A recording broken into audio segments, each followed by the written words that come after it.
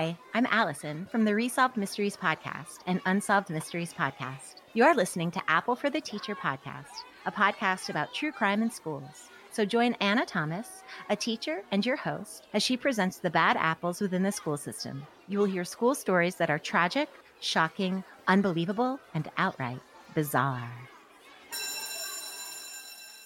Welcome, everyone, to today's episode. My name is Anna Thomas. I'm a primary school teacher, and this podcast is about true crime within schools. This is episode number 60, and today's story is one where a crime was committed, but there is a lot of conjecture about what happened. There is a lot of information that I will present to you, and you can make your own judgments. But first, let's do our usual shout-outs. Hello to Josie Musa El Hayak, TC Ibru Karul Basaran, Antonio Rodriguez Baril, Zeynep Ergalujalan, Catherine Boland Bowenka, and Isay Yilmaz Tamturk. Hello, everyone. And also in each episode, I do a country of focus. So I look at my podcast stats and see where people are listening from. And I can see that people are listening from the country of Germany. So let's find out a few interesting facts about Germany. In Germany, going to university is free, and this has now been extended to international students as well. I love this because there are very many disadvantaged people who would be more than capable of going to university, so this is just great for inclusivity. The Germans are very particular with what they name babies. It is German law that a person's gender must be obvious by their first name, and no strange names are allowed. So when a baby is born, the registration office must approve the name. If it is rejected, parents have to reapply, which is costly. So people will choose traditional names. So I guess they're not going to use any of those celebrity names like Apple and some of those other crazy ones. The government pays for disabled people to have access to sex workers. There is a city in Germany where there are roadside vending machines where prostitutes have to buy a ticket to work. If they don't, they could get fined or banned. The orange soda Fanta is used as an ingredient of a popular cake in Germany called the Fanta-Kuchen, which translates to Fanta cake. And this last one is very curious for me living in Australia. In Germany, they believe that fresh air through an open window can cause achy joints or the flu. My windows are always open, even in winter, as our winters are very mild. Of course, we do have screens to help keep the flies and bugs out, but I just could not imagine being confined to a house without fresh air. So now, let's get into the story. Let's have a preview first. It's called Quick as a Flash. A crime was committed, but was the right person convicted? This story took place near Dallas, Texas, in the US in 1985. Joe and Mickey Bryan were a married couple who had known each other since elementary school. They had begun dating when both of them were studying master's degrees in education. Joe went on to be a high school principal, and Mickey became an elementary school teacher. Joe and Mickey fully immersed themselves into their teaching and the lives of their students, helping families when money was short and trying to reach those students who were reluctant learners. In the evenings, Joe would help Mickey grade papers, and their lives constantly involved discussions about their schools. It was clear to all that they were dedicated to their profession and loved children, even though they were never able to have their own. It was common in the small town to see them walking together in the evenings, hand in hand. Mickey's daily routine was to arrive at school at 7 a.m. each day, a quiet time when she was able to prepare her lessons, which is exactly what I do. On one particular day, a teacher colleague, Susan, walked past Mickey's classroom expecting to see her, but the room was dark and locked. Susan thought this was unusual, as Mickey was known to be a very punctual person. She thought maybe she was running off photocopies in another part of the school and decided to come back later. But at 8 a.m., Mickey still hadn't arrived. Susan then thought maybe she was absent and went to see the principal, asking if there was a substitute teacher coming that day. He wasn't aware that she would be absent and asked the secretary to try to call Mickey at home, but no one answered. They knew that Mickey's husband was out of town at a conference, so they phoned Mickey's parents instead. They had seen her the day before, but they didn't know where she might be. The principal drove to Mickey's house. He noticed the garage door was up and saw Mickey's car inside. He knocked on the door, but no one answered. Then Mickey's parents arrived with a spare key and they entered the house, calling out Mickey's name. They proceeded to the master bedroom and a shocking scene confronted them. Mickey was on the bed. There was blood everywhere on the bed, the ceiling, and on the walls. The nightgown she was wearing was pulled up and she was naked from the waist down. Mickey had been shot dead. Meanwhile, Mickey's husband Joe was 120 miles away at a principal's conference. He was informed about what happened to Mickey and became inconsolable. He was taken to his hotel room by colleagues where he lay down on the bed. 2 of Joe's colleagues from his school then arrived to take him home. Joe sat in the back of the car with his head down and cried. When Joe arrived at the house, he was asked some questions by the police, including whether there were any guns in the house. Joe said he kept a .357 pistol in the bedroom, which he used for snakes that sometimes roamed around the yard. Joe was then driven to Mickey's parents' house, where he said over and over, "What am I going to do without Mickey?" It was determined that Mickey had been shot 4 times, once in the abdomen and 3 times in the head. It appeared that 1 shot to the side of her head had been fired at close range. Joe's gun was missing, and there were small lead pellets found, which the police concluded came from his gun. Some of Mickey's jewellery was also gone. They weren't able to find any bloody fingerprints or footprints, and there didn't appear to be any forced entry. A cigarette butt had been found, but neither Mickey or Joe smoked. It appeared that it was a robbery that turned to homicide. Joe was interviewed by a Texas Ranger and provided the following information. Joe said everything seemed normal in the days prior to Mickey's death. He had called her at around 9 p.m. the night before she was found from his hotel room at the conference he was attending. He said she had been grading school papers and he had been watching the Country Music Awards. Along with the jewellery that was taken during the murder, the police also found that $1,000 was missing from a box where Joe and Mickey kept spare cash. However, the police noted that the box was dusty and so didn't appear to have been recently touched. Joe couldn't explain this, saying he thought there was money in the box. The town of Clifton, where they lived, had a population of about 3,000 people.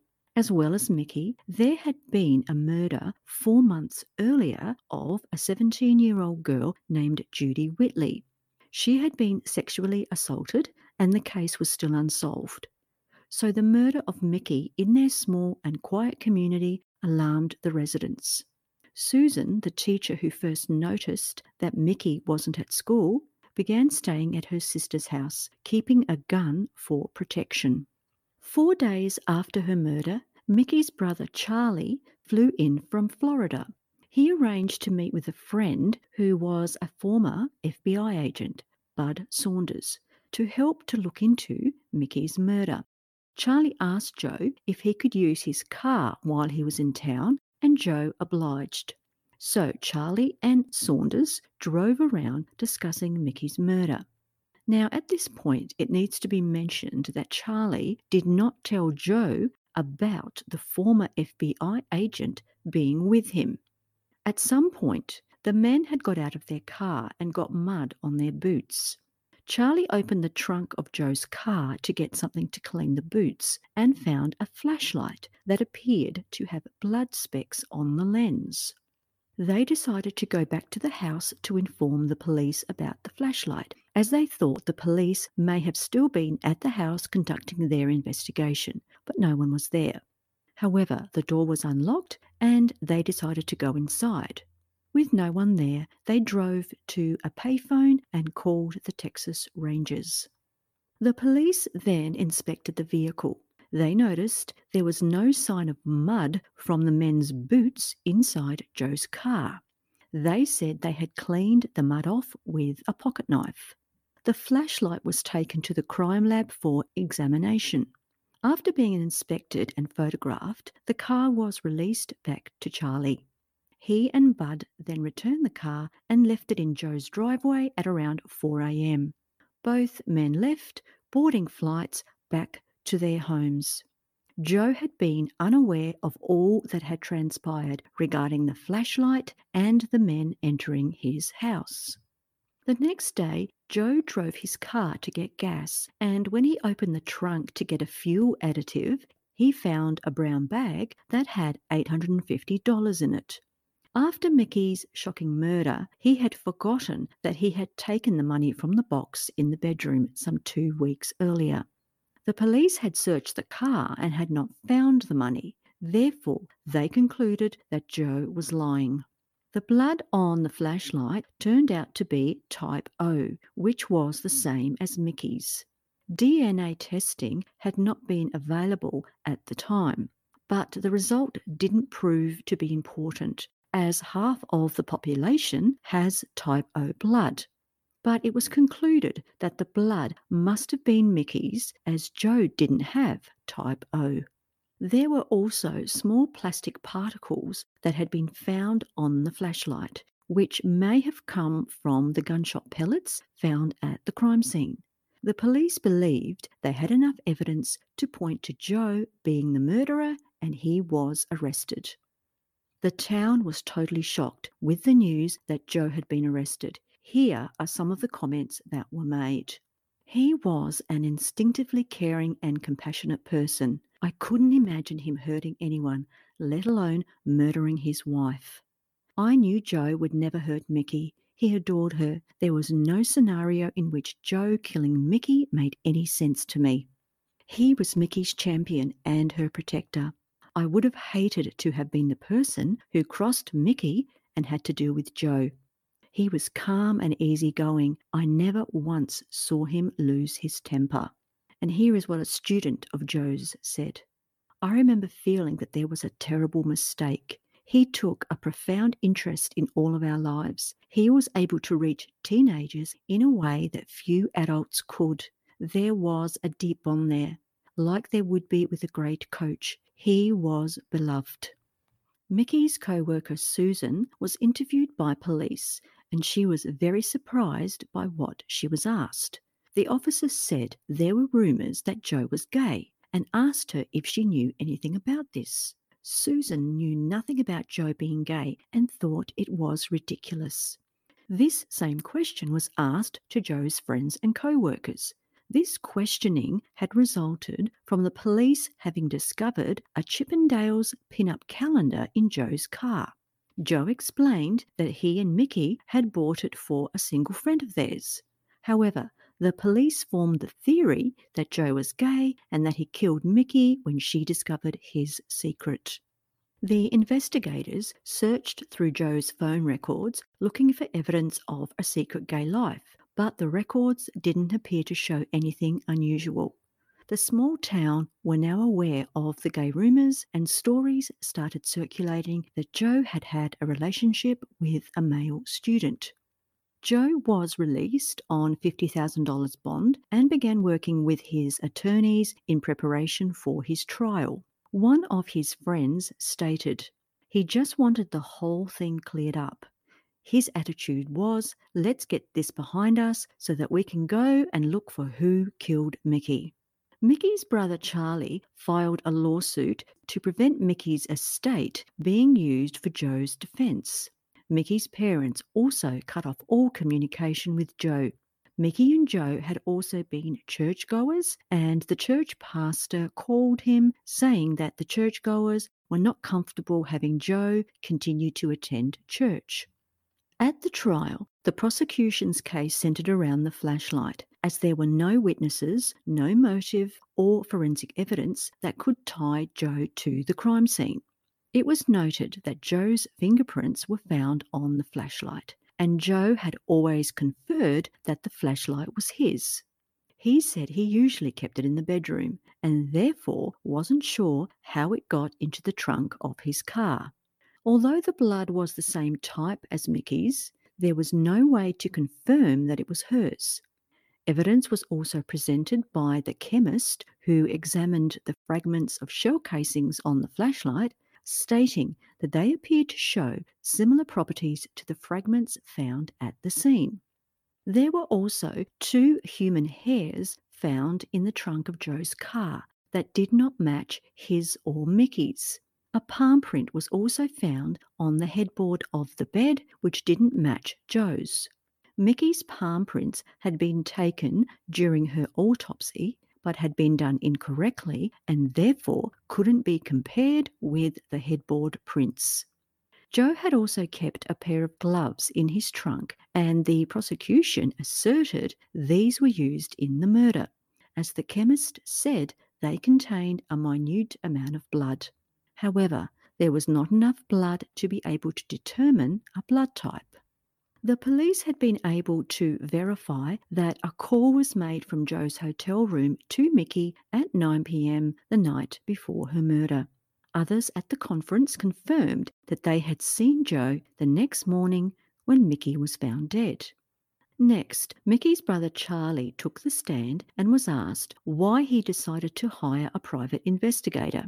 He explained that the funeral home director who was handling Mickey's funeral suggested that he hire the investigator, stating an insurance company had called to verify her death about paying an insurance claim.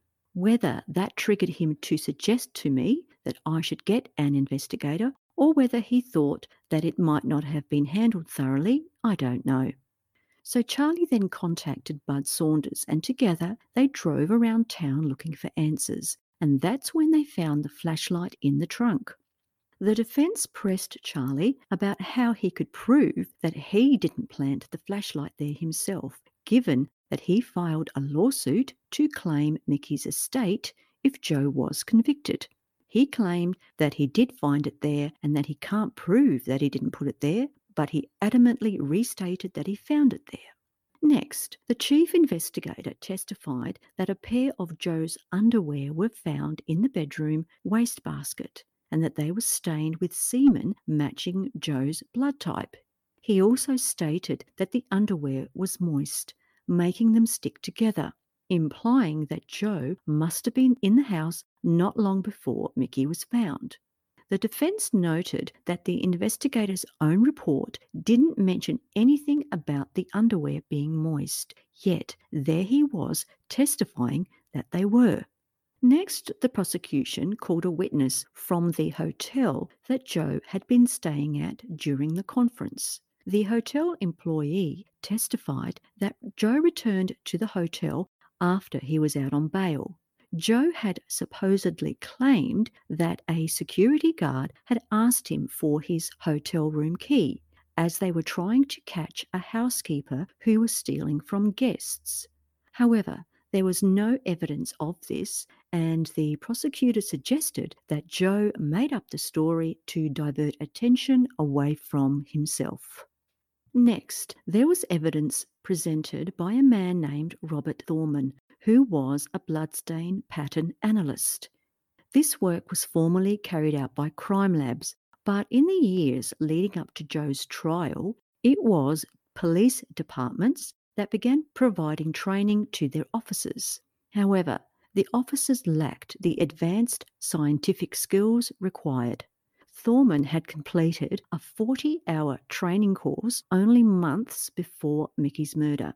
However, the jury was unaware of this.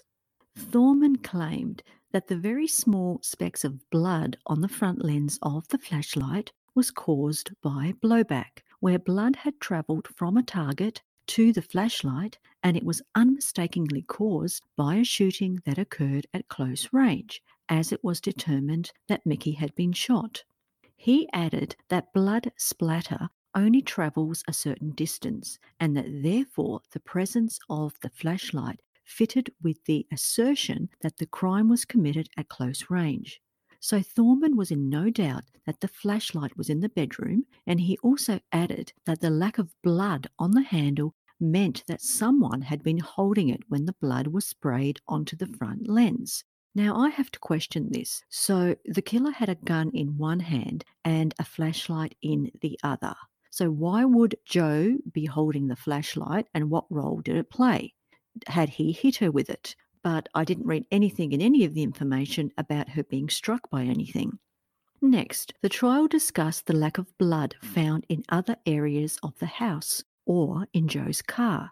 Thorman's explanation was that the killer cleaned up the scene and changed his clothes and shoes before leaving the house. Joe himself was the next to take the stand. He spoke about his devotion to his wife Mickey, stating, "We never gave each other any reason or any doubt about our feeling and our love for each other." He testified that he never left the hotel after speaking to Mickey that night, and that he had also attended a session at the conference the next morning at 8:30. Joe stated over and over that he didn't kill his wife, saying, "I don't understand any of this, never have from the very beginning." The prosecution's closing argument stated the following. Mickey didn't go to bed and leave that house unlocked that night. She locked the door, and a man came in with a key, and after all hell broke loose in that bedroom, he cleaned up, changed clothes, wiped up the lavatory, threw his clothes in the bag, walked out that front door, went right back, walking into the front door of the Hyatt Hotel, whistling Dixie. The jury deliberated for 4 hours, with the following verdict being read in the courtroom. We, the jury, find the defendant, Joe D. Bryan, guilty of murder. Joe received a sentence of 99 years. After 2 years in jail, Joe was released on a technicality, but was not exonerated of the crime. Fault had been found with the trial process.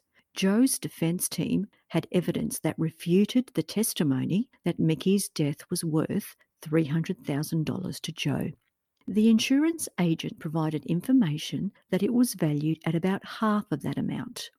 Although it had no effect on Joe's guilt or innocence, the judge in the trial had denied the defense the opportunity to present this evidence. As a result, Joe was free until a new trial was conducted.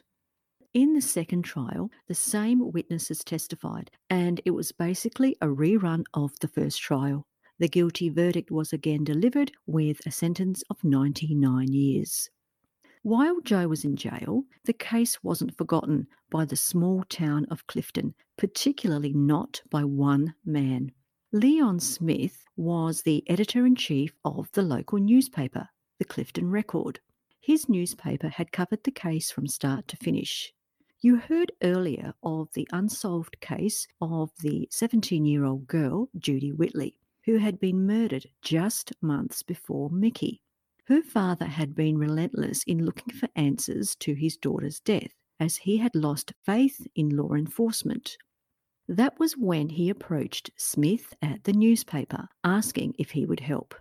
His idea was to contact the TV show Unsolved Mysteries in the hope that they might cover the case. And he also suggested that Mickey's death be investigated too. Smith agreed to help and decided to write to Joe to see if he would talk to him.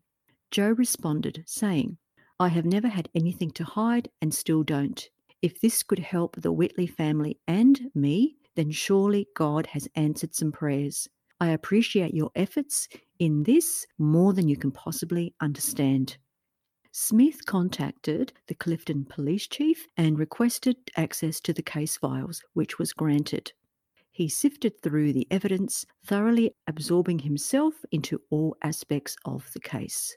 Next, he paid a visit to Joe in prison. Joe told Smith the following about what happened. He was at a loss why his brother-in-law didn't just consult him about hiring the private investigator. Why couldn't the three of them have worked together?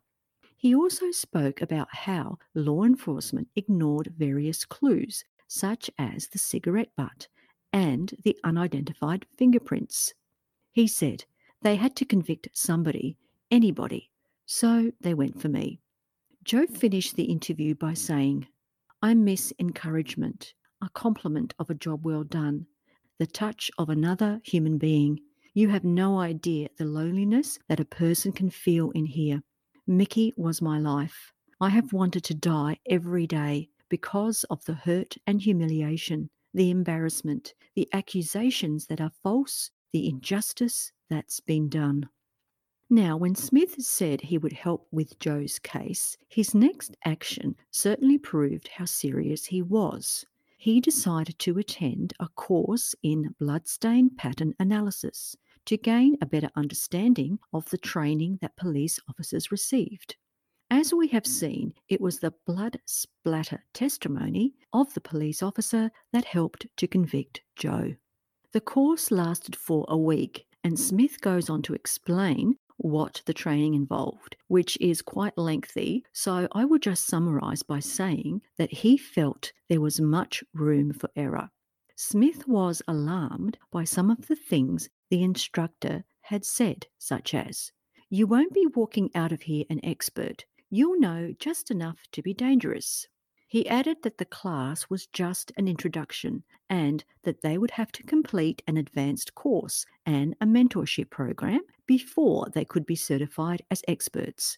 This made Smith think about the many judges across the country who allowed police officers with this training to testify as experts, as happened in Joe's case. Smith completed the course and received a certificate of training. Everyone in the class passed, and the instructor said that even if they had failed, they would still receive a certificate, adding that rarely did anyone fail. Smith's next step was to get the opinion of two well-respected forensic scientists. They examined all of the blood splatter report by Thorman. They saw issue with the flashlight, saying, "It was an isolated piece of evidence found in isolation and without context. Because it was not recovered at the crime scene, its history is completely unknown. We don't know when the blood got onto it or when it was placed in the trunk." They also added that something else other than a gun could have caused the patterns.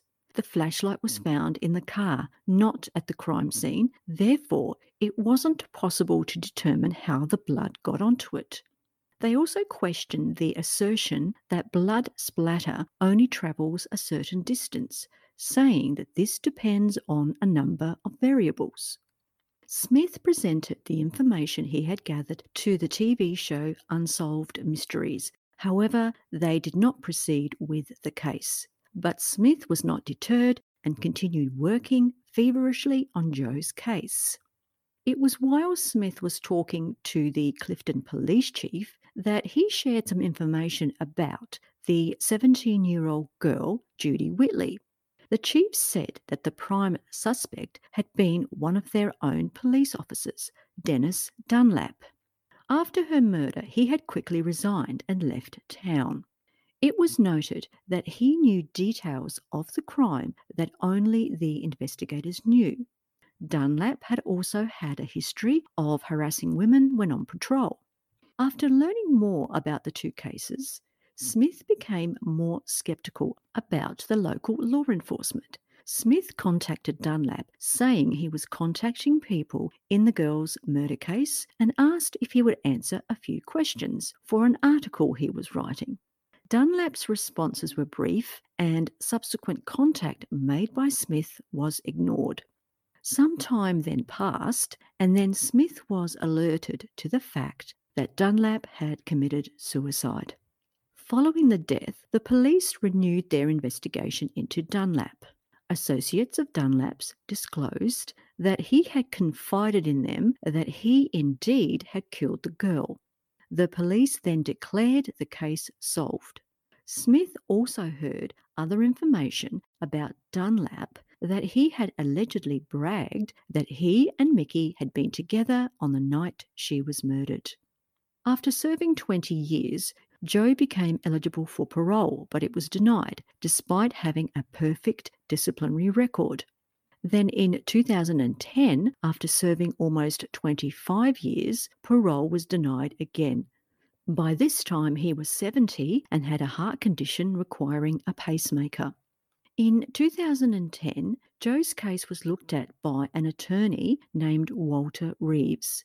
He chose to focus on wrongful conviction cases and those with flawed forensic evidence.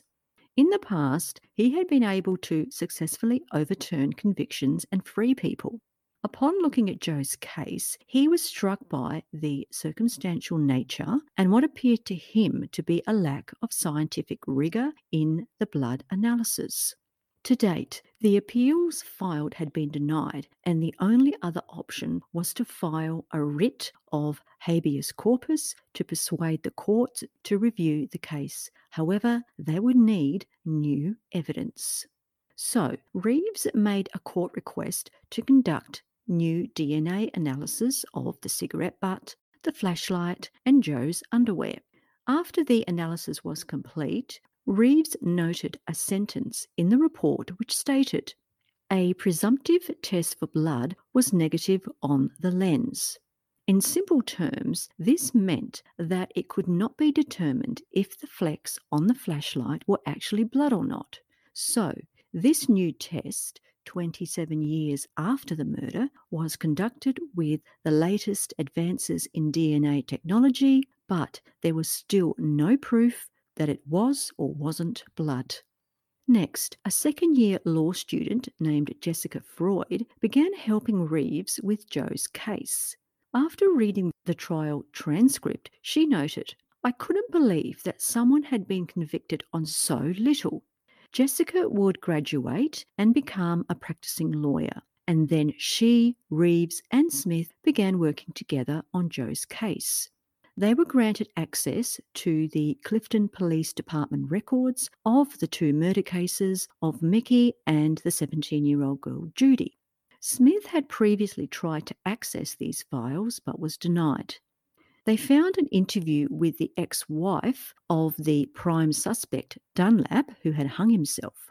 She described Dunlap as being terrifying and having unpredictable behaviour.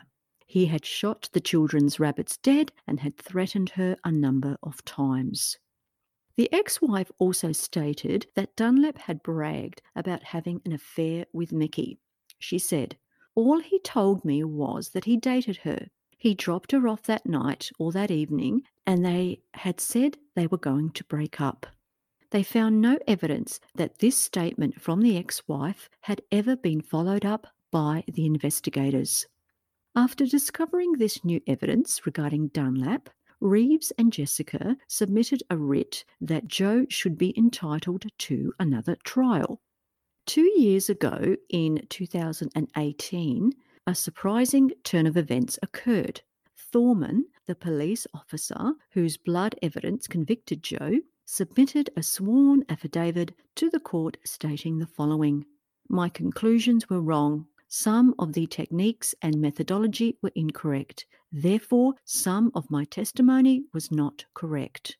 In that same year, the Texas Forensic Science Commission, which investigates the misuse of forensic evidence, made a statement as follows: "Bloodstain pattern analysis used to convict Brian was not accurate or scientifically supported." This prompted the Commission to develop a new licensing program for crime scene analysis. Now we come to this year, 2020. Joe had been denied parole 7 times previously. However, in March this year, he became a free man at the age of 79. The parole board did not provide a reason for their change of heart. Upon his release, Joe went to stay with his brother in Houston, Texas. So, what type of world has Joe returned to? Back in the 1980s, there were no cell phones and the internet. You would imagine that he would be so keen to have his freedom and be able to do normal things again. However, one thing stood in his way: COVID-19. Can you believe it? At that time, Houston had a stay-at-home order, so it was like Joe left one prison and returned to another. Here is what Joe said. I was told by one of the captains in Huntsville this morning that there is a lot of family and friends and a lot of people out there, and just don't be hugging everybody and keep my distance because of the coronavirus. Well, that is like telling a dog to stay out of the meat house. The family were unable to have a large gathering to welcome him home, so his release was celebrated with little fanfare. And can you believe that at the time of his release, cases of COVID-19 were confirmed in some Texas prisons? Given Joe's age and heart condition, the timing of his release couldn't have been more critical. Joe says he could have been released earlier if he had confessed, but here is what he said. I think if I had admitted to doing it, I would have been out years ago. When I was first eligible for parole in 1996, and it's been 14 years since then, I did 14 years extra. But I didn't do it, and I am not going to admit to something that I didn't do. We proved in a court of law that several people were not telling the truth and that others were wrong and that I was innocent, and they don't want to admit that. That is their problem. And here is what Joe says about being in prison but being innocent. You can do several things. You can be mad at the world every day and be hateful to everybody and be a very angry person, or you can act like you are naturally. That's what I tried to do. Yes, I was angry and I was mad at God about it. I thought he was punishing me for something else that I had done. But then I got to the point where I just turned myself over to God. I turned everything over to him and I let him deal with it, and he helped me to get through it. I have depended on Jesus Christ to comfort me and protect me, and he has done an amazing job of doing it. This is a very good day, and I am so thankful. As already mentioned, the police officer who gave the blood splatter testimony, Thorman, admitted that he had been wrong. Here is what Joe said about that. I was elated and humbled about the fact that it had to be difficult for him to admit that he was wrong, and I appreciated him for doing that. I'm hoping his confession that he was wrong will help other people incarcerated who had junk science that convicted them. But you also have to realise he didn't have the proper training to do what he did. How amazing is this, that he didn't blame him? Such an indication of Joe's character despite all he had been through. And now I'd like you to hear some audio of Joe talking about who he thinks killed Mickey. I personally think that Dennis Dunlap killed Mickey. No, I do not think Mickey would go with him. I think he may have pursued her, and I think he saw an opportunity. He knew I was going to be gone. His friends knew I was going to be gone. I think when he told his ex-wife that he just could not be in prison and that he committed suicide and hung himself, and he admitted to killing Judy Whitley, and he admitted to being with Mickey the night she was killed, I think that tells the story. And I don't think that anyone in law enforcement in Bosque County wanted to hear that side of what happened, because that was mean they made a terrible mistake with me, and they were willing to sacrifice me for their own integrity and security. Doesn't Joe seem like just such a lovely, genuine person just by the tone of his voice? There is no actor that could fake that, in my opinion. So where to now? Joe's lawyers have petitioned for his case to be heard in the Supreme Court, so this is another case that I will be monitoring. For me, this is yet another case of someone who appears to be innocent who had to endure a very long prison term. You know, years ago, I was totally naive to think that the court system was designed to make the right judgments. But time after time, we have seen that it's not the case. I used to be in favour of the death penalty, but now I've changed my mind. When I watched Joe give interviews, he just came across as so genuine, and it's totally beyond me how he took the whole thing so well. But one thing that leaves me with an incomplete feeling with this story is that I really wasn't able to find much information about Mickey. I wanted to know more about her and what people said about her, perhaps about the funeral, but I really wasn't able to find anything. But I understand that everything written about the story is about Joe's wrong conviction. But it would have been good to be able to honour Mickey's memory. So that's the end of that crazy story, and I really look forward to finding out more that I can tell you about in an upcoming episode. So now let's look at the next episode. It's called Aladdin's Cave. A group of high school students went on an excursion through a cave system. And to finish, I will leave you with this quote. Becoming a teacher means losing your mind, but also finding your heart and soul. Bye for now, and remember to be a good apple.